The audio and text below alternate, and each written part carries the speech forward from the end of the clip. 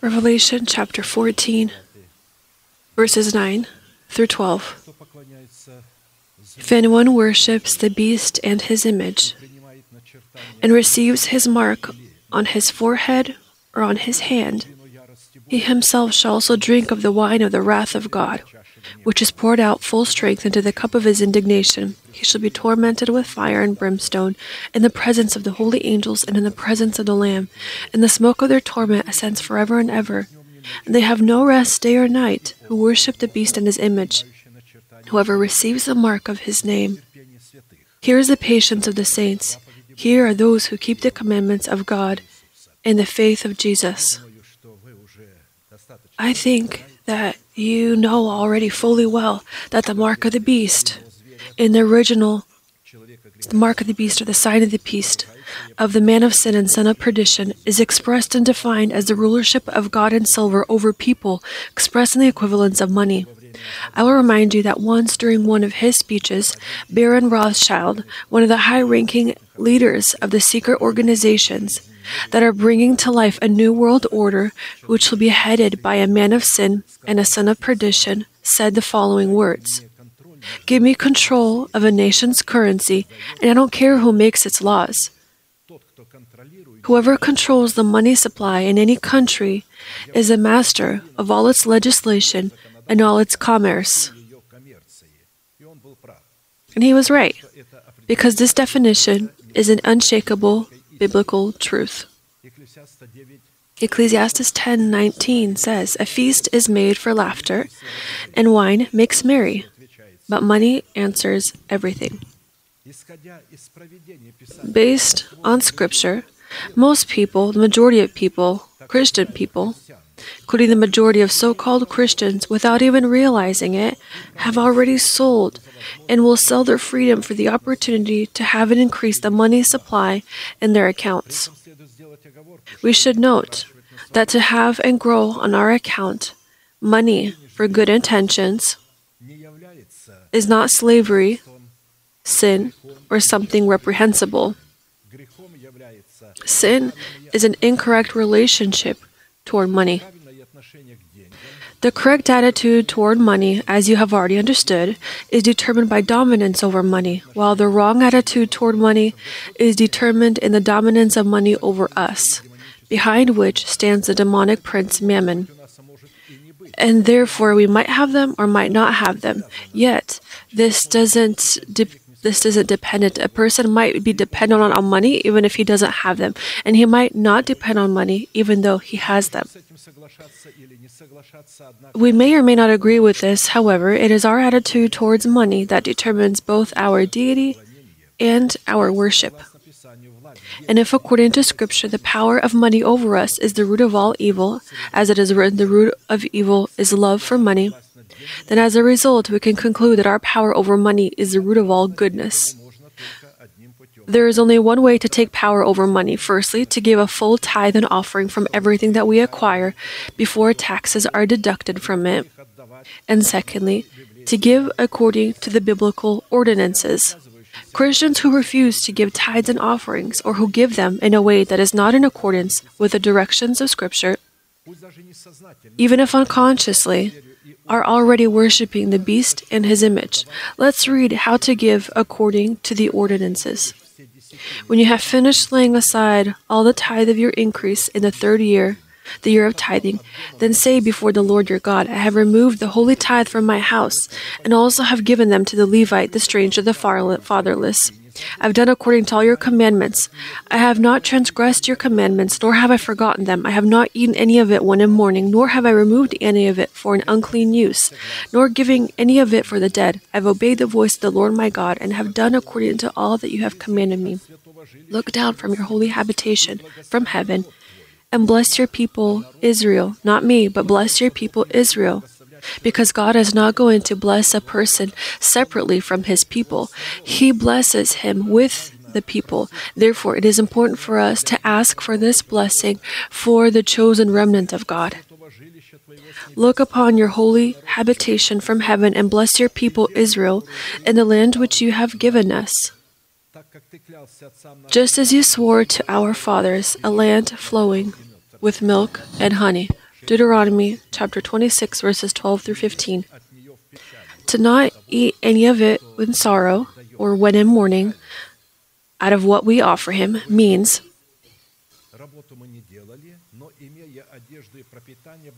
having clothing and food to be content. That is, to be content with little. God might give a lot, but if we don't have a lot but a little, we must thank God for the little that we have. This means to not eat when in mourning, because Christians are in mourning because they have very little. But why in mourning? Because they look at the one who has a lot. As one poet had once said, she was a Christian woman. She wrote one poem. She said, "Don't look at the one whose grass is greener from your window, but instead look at those who have it far off worse than you, and then you will understand." Take a look at how many people in this world live worse than us, even far worse than us, but for some reason we are looking at those who live better than us. And this causes mourning and dissatisfaction, and this brings the heart of the Father to sorrow. Let's not look at one or the other, but let's look just at the Lord, because our future is in Him. Why do we look at whoever has more or whoever has less? Truth be told, if I see a person who is blessed with earthly goods, I'm talking about a Christian, my heart rejoices. And I thank God. I thank God that God blesses His people. Furthermore, it means to be faithful in little and live in accordance with your earnings. Then, to not give any of it for an unclean use means whatever work we may do, to do it for the Lord, knowing that in this manner we are serving Jesus Christ. If a person does not do his work as for the Lord, then he doesn't serve the Lord Jesus. And many Christians don't like their jobs, and they do it not with their whole soul. We need to understand that when we do with all our strength, our soul, then when we give a tenth of it, of our offerings, and we bring them to God, this is going to be blessed in a special way. But when we did it not with our soul, not with our strength, and then when we offer this to God, imagine how God is going to accept this. Scripture says directly that when we do it as with our soul for the Lord, then in doing so, we are serving the Lord Jesus Christ. It doesn't matter that our supervisor has given us this job. He's not nearby. He's not looking after us. The Lord constantly observes us and is looking at how we do our job. Therefore, when we understand these principles, then devil will not have the opportunity to place into our heart the desire to become rich quickly. And to not give any of it for the dead means to not have fellowship or contact with those who are alive to God and then left the congregation and strayed from the ways of righteousness. When we communicate with them, with these people who have died to the Lord, who have died to our congregation, then in this manner we give for the dead. We communicate with the dead, and then we offer it to the Lord. We offer to the Lord our tithe. Again, also it's important for us to understand that many Christians are not happy with their services, thinking about something great, about some kind of evangelism.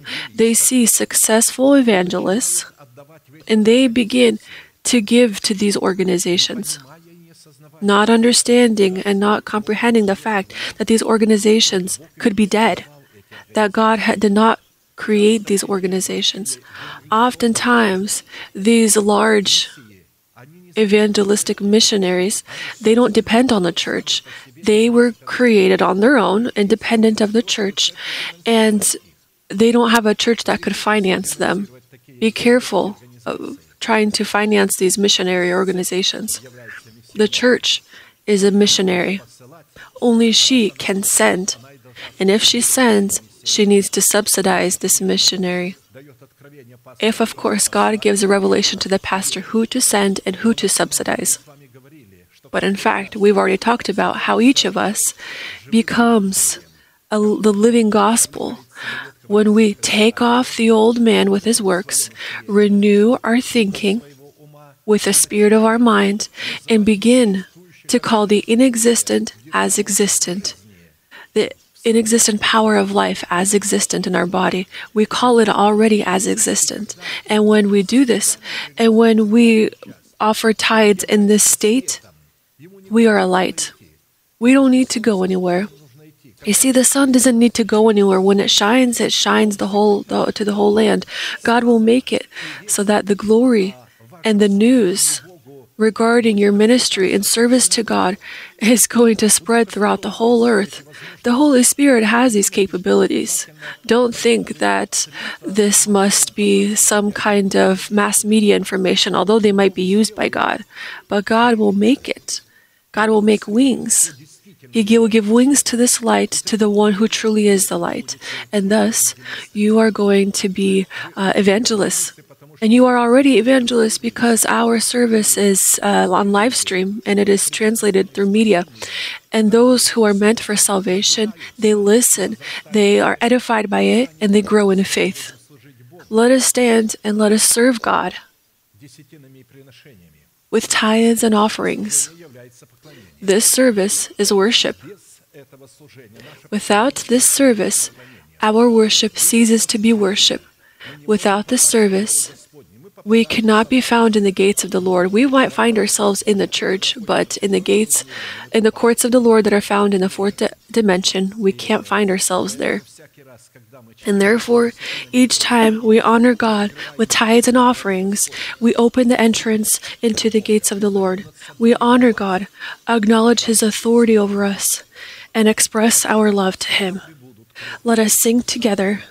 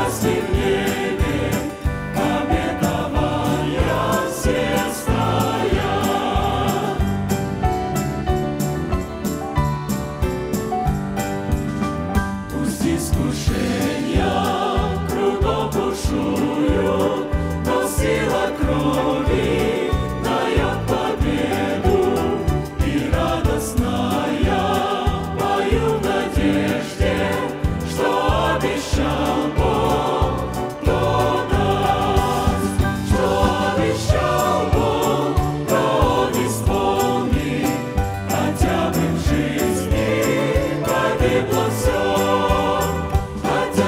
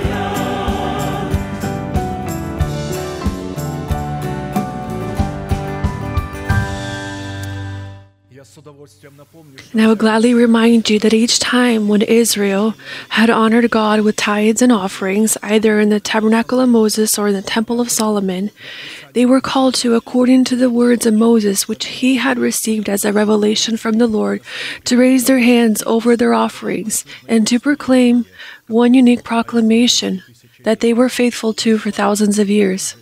We, being that same Israel tied to that same root, will do the same thing. Please raise your right hand over your offerings and pray along with me. Heavenly Father, in the name of Jesus Christ, I have separated the tithes from my home and have brought them into your home so that your home may have food. I do not give impurely, I do not give in mourning, and I do not give for the dead. I rejoice that I have the privilege to express my love and to acknowledge your authority, and according to your word, I ask you, right now, may your heavenly windows be opened, and may your blessing come down abundantly upon your redeemed nation. In the name of Jesus Christ, amen. Amen. May the Lord bless you. You may be seated.